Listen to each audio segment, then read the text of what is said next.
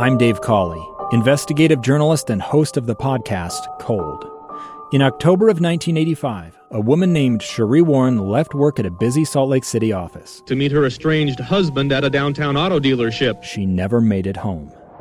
Sheree's car surfaced weeks later in Las Vegas. In the parking lot of a hotel casino. No one knows how it got there. Strange. It was strange. Both Sheree's estranged husband and her boyfriend raised suspicion for investigators. I kind of thought that he might have done something. But no arrests were ever made. In Cold Season 3, we dig into double lives, make new connections in the case, and examine the difficulty raised by reasonable doubt. We want answers just as much as anyone else. They have creeps like that now too, so nothing's changed. That's the new Cold Season 3, The Search for Sheree, now available anywhere you get your podcasts. Welcome back to Live Mike. It breaks my heart to share this next story with you. Whenever an American serviceman or woman loses their life in training or in combat, it is always a tragedy. And it hurts all the more when we lose someone from Utah. And we are learning today some more of the details regarding the Utah pilot killed in a fighter jet crash in England. First Lieutenant Kenneth Cage Allen, 27 years old, lost his life. Colonel Will Marshall, commander of the 48th Fighter Wing, spoke in a brief video about the loss of First Lieutenant Cage. I'm Colonel Will Marshall, commander of the 48th Fighter Wing at RAF Lakenheath, United Kingdom. With next of kin notifications complete, I can confirm that our Liberty Wing pilot killed in yesterday's F-15C Eagle crash was First Lieutenant Kenneth Allen, Assistant Chief of Weapons and Tactics for the 493rd Fighter Squadron. Lieutenant Allen recently arrived at the 48th Fighter Wing in February of this year and is survived by his wife and parents. We are deeply saddened by the loss of our airman and mourn with his family and his fellow Reapers in the 493rd Fighter Squadron. The tremendous outpouring of love and support from our communities has been a ray of light in this time of darkness. Joining me now is KSL News Radio reporter Kelly Pierce, who today has been following this story and gathering details. Kelly, thanks for joining us first and foremost. And what more do we know about this first lieutenant?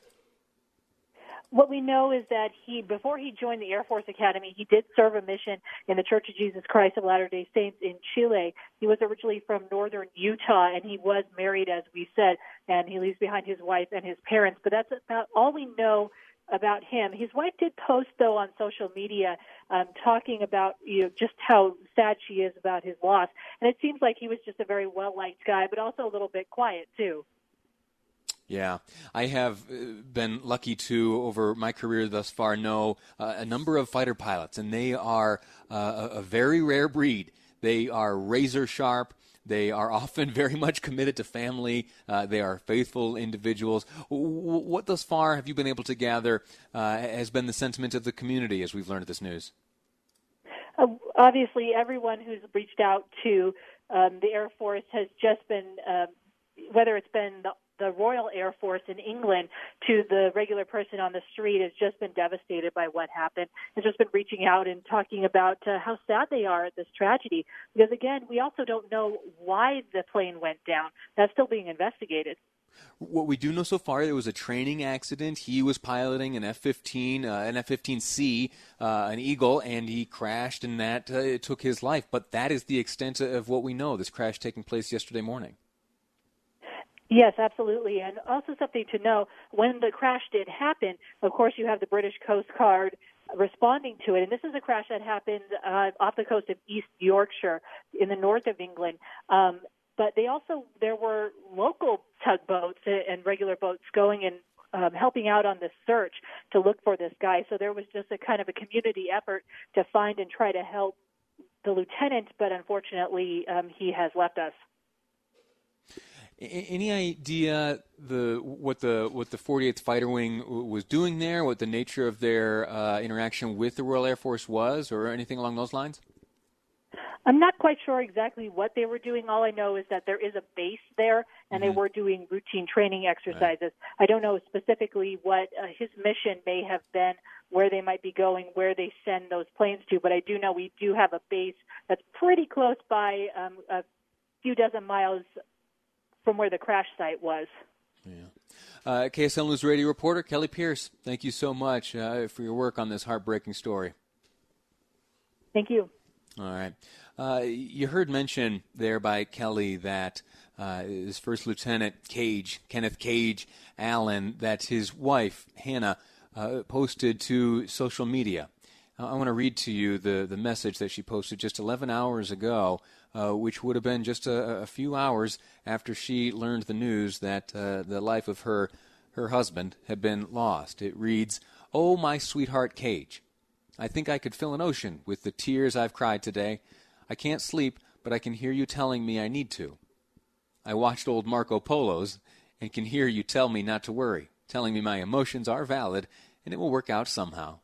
I never knew a heart could shatter like this, but I've promised you today that the rest of my life will be a tribute to you, a tribute to the Christ-like way you lived and loved. Cage, please forgive me as I lean on your faith for a while. I know you'll find a way to stay close. Thank you for choosing me. Thank you for giving me more family to love, your family. You are missed sorely because you are loved so deeply. Now just tell me what my next steps are in getting to you like you always have done. Babe, this is just another bump in our road, but we will get past it like we always do. Please say hi to all my loved ones on the other side, and don't let them talk your ear off, even though I know you're a great listener. Start finding out what we've got to do to get this ball rolling. I'll do my best on this side, but sorry if I'm a little slower. I love you the mostest, Cage."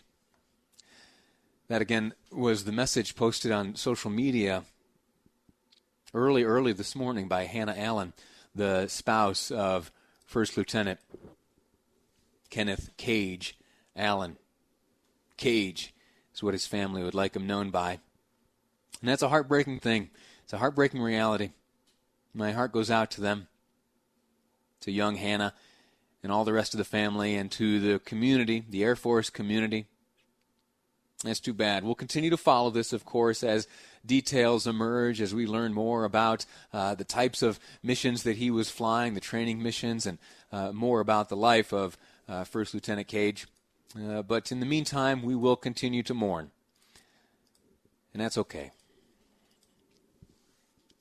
Man, if I'm honest, I hadn't read entirely that whole message posted by his wife, and so as you were hearing me read it, I was reading it for the first time, and I'm a little choked up.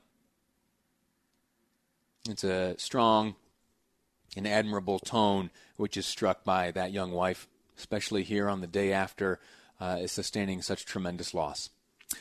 We're going to take a break.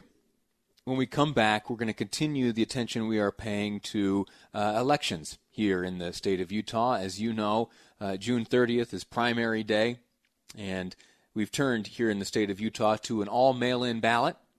You've got until June 30th, but I'd invite you to do it today. Fill out your ballot, send it in. You can sit down at the kitchen table or wherever you need, fill it out, sign it, get it into the mail, will you? And we'll together rock the vote from home with everyone here at KSL News Radio. In the next segment, we'll be speaking with 4th Congressional District candidate Burgess Owens here on Live Mike. I'm Lee Lonsberry, and this is KSL News Radio.